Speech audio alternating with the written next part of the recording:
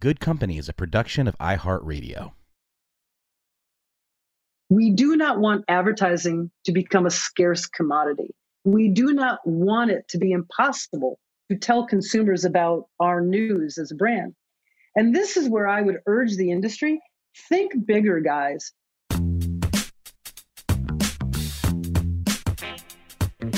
Hi, I'm Michael Kasson. Welcome to Good Company, where I'll explore how marketing, media, entertainment, and tech are intersecting, transforming our lives and the way we do business at a breakneck speed. I'll be joined by some of the greatest business minds and strongest leaders who will share how they've built companies from the ground up or transformed them from the inside out. My bet is you'll pick up a lesson or two along the way. It's all good. I'm delighted to welcome Laura Desmond, the operating partner of Providence and founder and CEO of Eagle Vista Partners, a strategic advisory and venture investing firm serving the marketing, technology, and digital industries.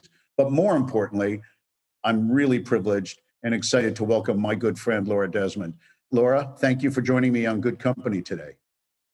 Thank you, Michael. It's great to see you and hear you, and very proud to call you a good friend too. Well, there you go. Laura, we've had a long and wonderful partnership and friendship.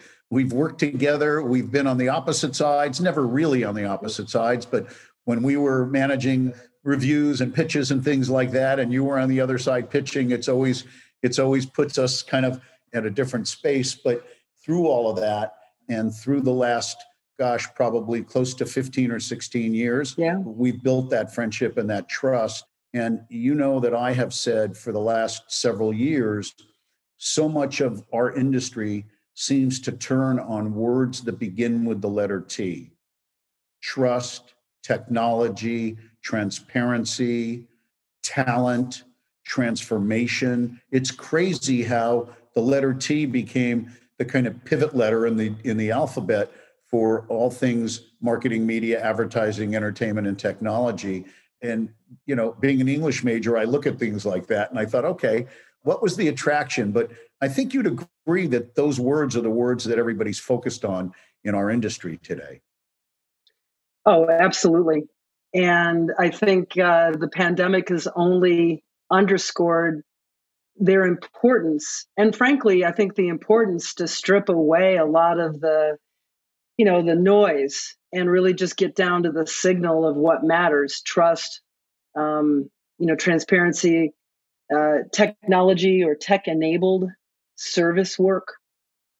And, look, the pandemic's been a huge crisis, not only on a humanitarian level, but on a business level and health level and every other level we can think of.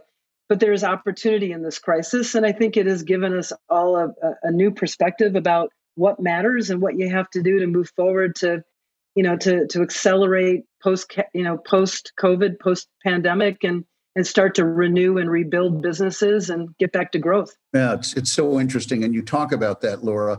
I know well that you're a road warrior like I am. The truth of the matter is we all look at those things fondly on one hand. I miss some of the travel, but not so fondly on the other hand. You know, I know at different times of your career, you've lived in Europe, you've lived in Chicago, obviously, but how do you feel about that travel cavalcade we used to be on, those dinners in China? And I don't mean Chinese food. I mean dinners in China. Do you miss it? Yeah. Oddly, yes and no at the same time. I think I did it for so long, as you have and so many others have. The process, the behaviors, the checklist is just burned into your brain. It's more than just getting back on a bike again. It is like, carved into your soul. The steps that you take for every business trip, whether it be, an international flight or a domestic flight or whatever the case may be. I mean, I changed an entire wardrobe to get used to global travel, so many years ago. I just switched to black and white overnight because there was just no way you had enough room for black, blue, black, navy, or brown shoes, right? So you got to rely on the good old basic black dress. That's it. Exactly. I recently flew to New York for the bell ringing of DoubleVerify. And congratulations, and congratulations on that as a happy shareholder. Thank you very much. Thank you. Well, thanks for coming on the journey with us. And it was an amazing journey. And I have to say, being at the New York Stock Exchange and ringing the bell and having a successful open, we priced at the top of the range. We had a very nice open day one. We've held that open. We feel really great about the company, and getting back to New York felt like just getting back on the bike again. It felt oddly familiar. Laura, let me switch gears.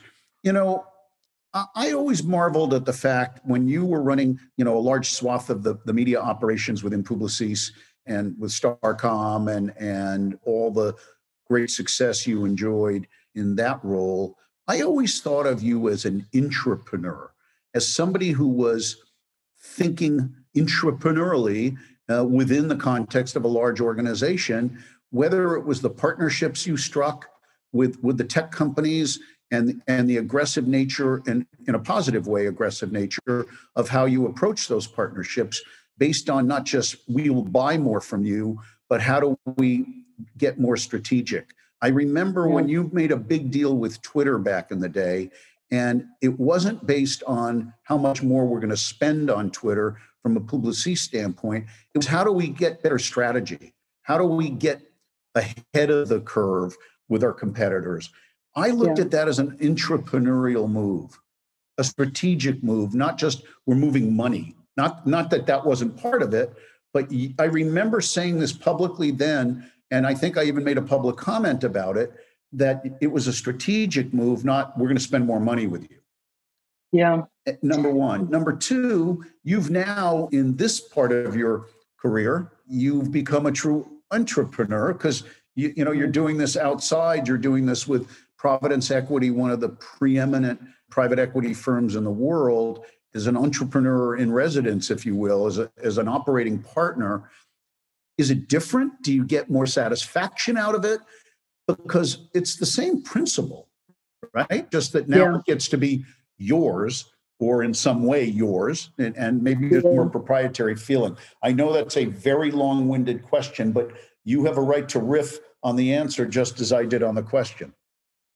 Well, thank you. I appreciate it, and it's a real compliment for you to cast me in that light. So I hope my answer is as good as how you framed, some of my superpowers.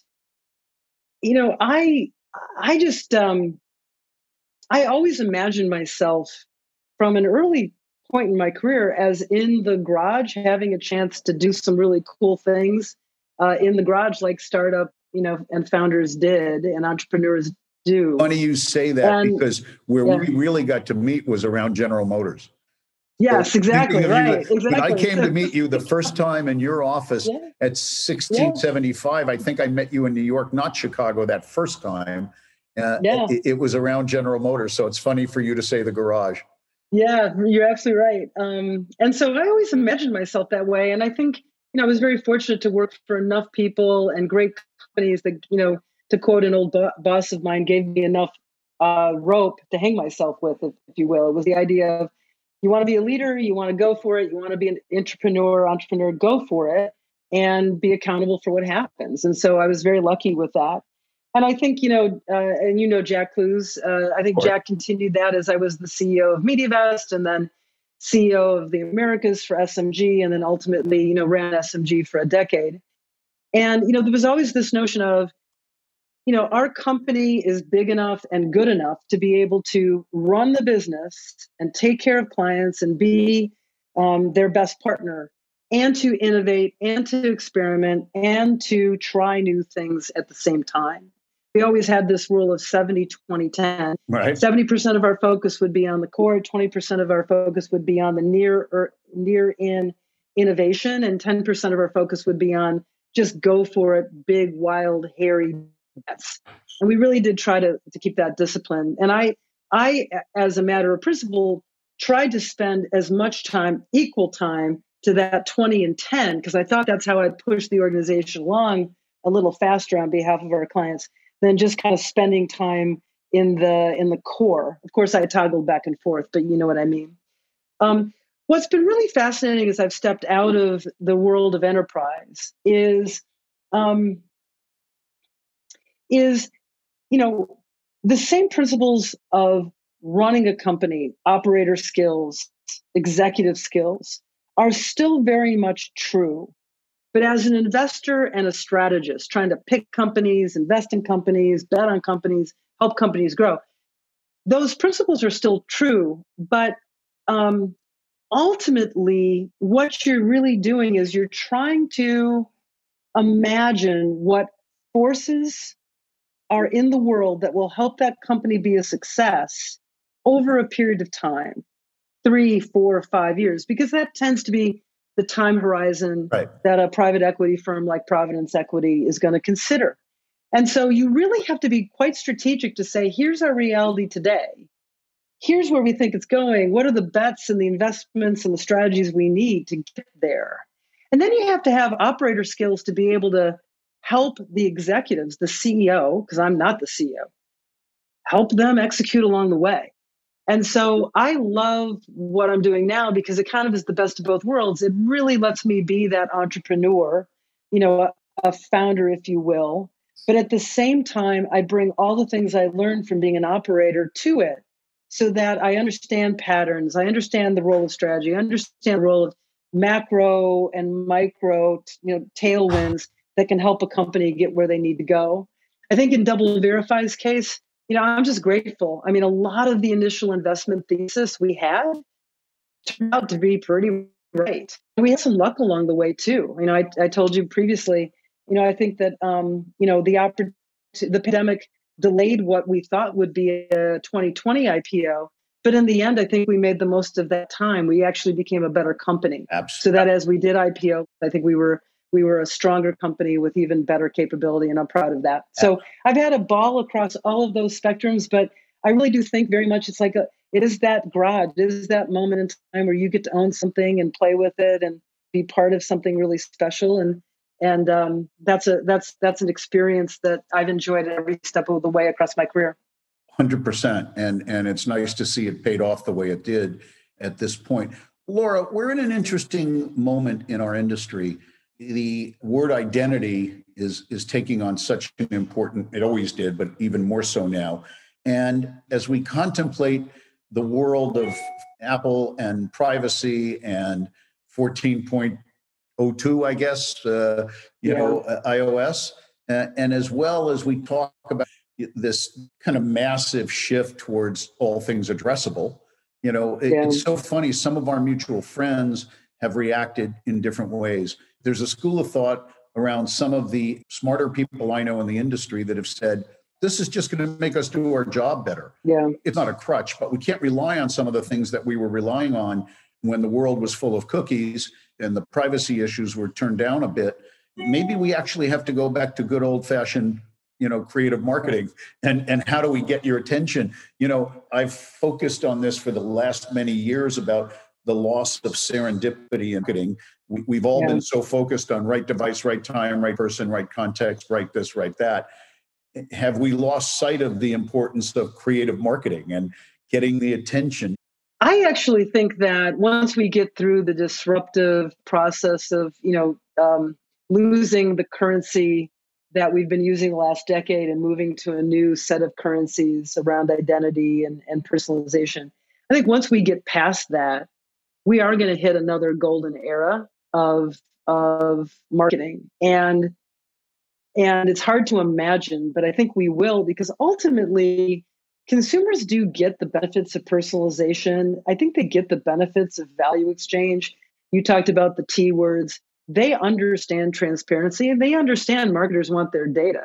Just be honest about it, truthful about it, transparent about it, and frame the value exchange. And so I think there's a really good opportunity for us.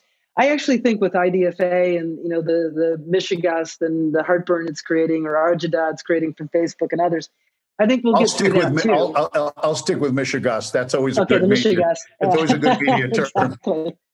I think we'll get through that too. And by the way, I know there's a massive amount of opt-out, but there's some opt-in too, and that says a lot as well. And I think apps and Facebook and marketers will learn about what are the ingredients that consumers are opting in for, and what are the ingredients they're opting out for. So I think we will hit that golden era. a couple themes here just to kind of touch on. I've been amazed at how the lack of urgency I've seen from brands and marketers around the cookie deprecation. When, it's the last 2 years, it has not been hard to figure out what Google's been wanting to do and what they announced that they would do.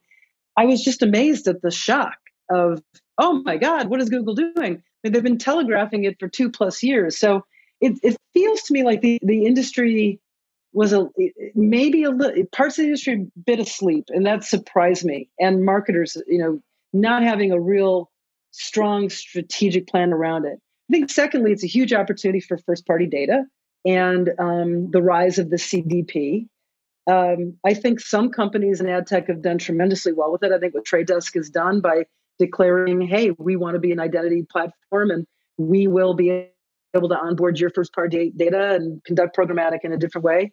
I think what LiveRamp's done, and I'm an advisor at LiveRamp, I think what they've done with the launch of an authentic traffic solution is really going to lead the way. And I think people really do need to look at what they're doing there, because it's built on what Google says it wants to do, which is authenticated, transparent, opt-in by consumers. And so I think it will lead to a golden era. I think it will lead to more creativity. It will lead to more personalization. And that is a good thing. The one thing I worry about, and this is telescoping back, is, and Anne Finucane said this to me a long, long time ago, and she was so right. She was very prescient in that kind of Anne Finucane way. We were talking about the rise of Netflix and the rise of, nonlinear and the rise of on-demand. I remember her saying, how is this good for brands that I have less and less ad-supported, platforms and places to go? And the one thing I worry about is, as we make the shift and more reach is found in CTV and OTT than in traditional linear media, and as we make this shift and the rise of the walled gardens, we all have an obligation to make sure there's as much ad-supported places to put our brand messages as possible. We do not want advertising to become a scarce commodity. I agree. We do not want it to be impossible to tell consumers about our news as a brand. And this is where I would urge the industry, think bigger, guys. Our whole industry is rooted in solving problems for consumers. Our whole industry is rooted in knowing what people want, their met needs and their unmet needs. Let's think bigger.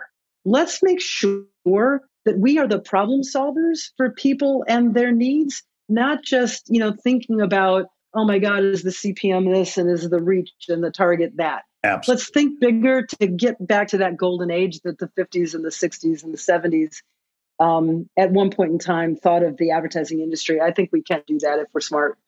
I agree, Laura, and I'm praying that you're right, because it's what will make a difference. It's interesting. We look at how habits have changed. We talked about, how quick we're going to habituate back to where we were. One of the places that I think isn't going to go back to where we were is the brick and mortar retail space. Yeah. I just purchased something online this morning, and not that it's the first instance for me, but I'm not somebody who buys clothing online. I just don't. Yeah. That's not, I'm still old fashioned. I need the showrooming. I need to go in and try it on. And, unless it's something that is a repeat purchase that, you can certainly do, but we're not going back. And what's so interesting is the rise of a new level of frenemies. And that name and that word is close to my heart. Thank you, Ken Auletta. But the new frenemy is the retail media networks. Yeah. Walmart, CVS, Roundel at Target, Walgreens, Home Depot, Macy's, Lowe's, go down the list. They are all now your frenemy. If you're a publisher and you're selling lots of media time to Walmart and Target and CVS and Walgreens and the like, you're also now in fierce competition with them, because they are now going to be looking to build these billion-dollar franchises, Walmart Connect, Roundel, et cetera. They're now your frenemy. And that's an unusual place. The CPG companies are not your frenemy if you're selling them media, because they're not going to be in that business. maybe on-pack, but I don't count that. But all of a sudden, some of your biggest clients are now some of your biggest competitors. Yeah. I'm curious what you think of that space as we see it, really growing and the bets that are being made. You talk to Janie Whiteside, she'll tell you she thinks Walmart Connect can be a $20 business. That money's going to come from somewhere. Yeah, of course. Yeah. And, I think, if you're a publisher, you're worried about that. But I actually think some of that money is going to come from the major platform players too. But, there's no doubt. I mean, several things have been king-made during the pandemic. But, first, obviously, with CTV OTT. That's been undeniably, unequivocally king-made. We will talk later about what you're binging on. We have to do that. Okay, cool. Yeah, let's definitely do it. The second area that's being king-made is all things online shopper commerce, as you pointed out. I mean, Instacart and Walmart Direct or Connect and then the advertising vehicles that come on top of that. I'm actually bullish about that space. I'm positive about it because I do think that the 3 or 4 of the mega retailers have the ability to give advertisers, give marketers, and even, the actual brands that are in their store and online in their warehouses, a really good option beyond, the big behemoth in Seattle, Amazon. So I actually like their positions because I think it will provide more competition to what Amazon has been able to do. I also like it because if you are a marketer or you are you are actually interested in what people do in terms of what they see and what they buy, being on Walmart Connect and really learning what that platform can do for you can really help you. Absolutely. With understanding how people buy your product and how they don't buy, and back to problem solving again. And so I'm a big proponent because it really has the opportunity to close that loop and flatten that marketing funnel, especially the conversion at the bottom of the funnel, in a way that will really make, I think, learning and effectiveness really powerful. So I'm a big believer in that. Now, just because you are a real retailer doesn't mean you're going to become an amazing seller of advertising, right? We know those core competencies always don't go together, and they're going to have to learn. I think secondly, there's still going to be a lot of battleground around data. I think one of the reasons that marketers have gotten frustrated with Amazon is they thought they'd get a ton of data, and what they realized, they outsourced their data strategy to Amazon and didn't get a lot back.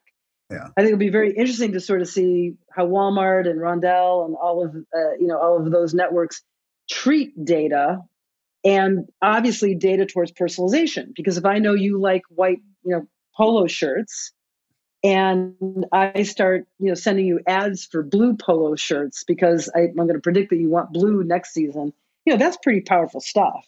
So who owns what? Are there intermediaries? Are there safe havens?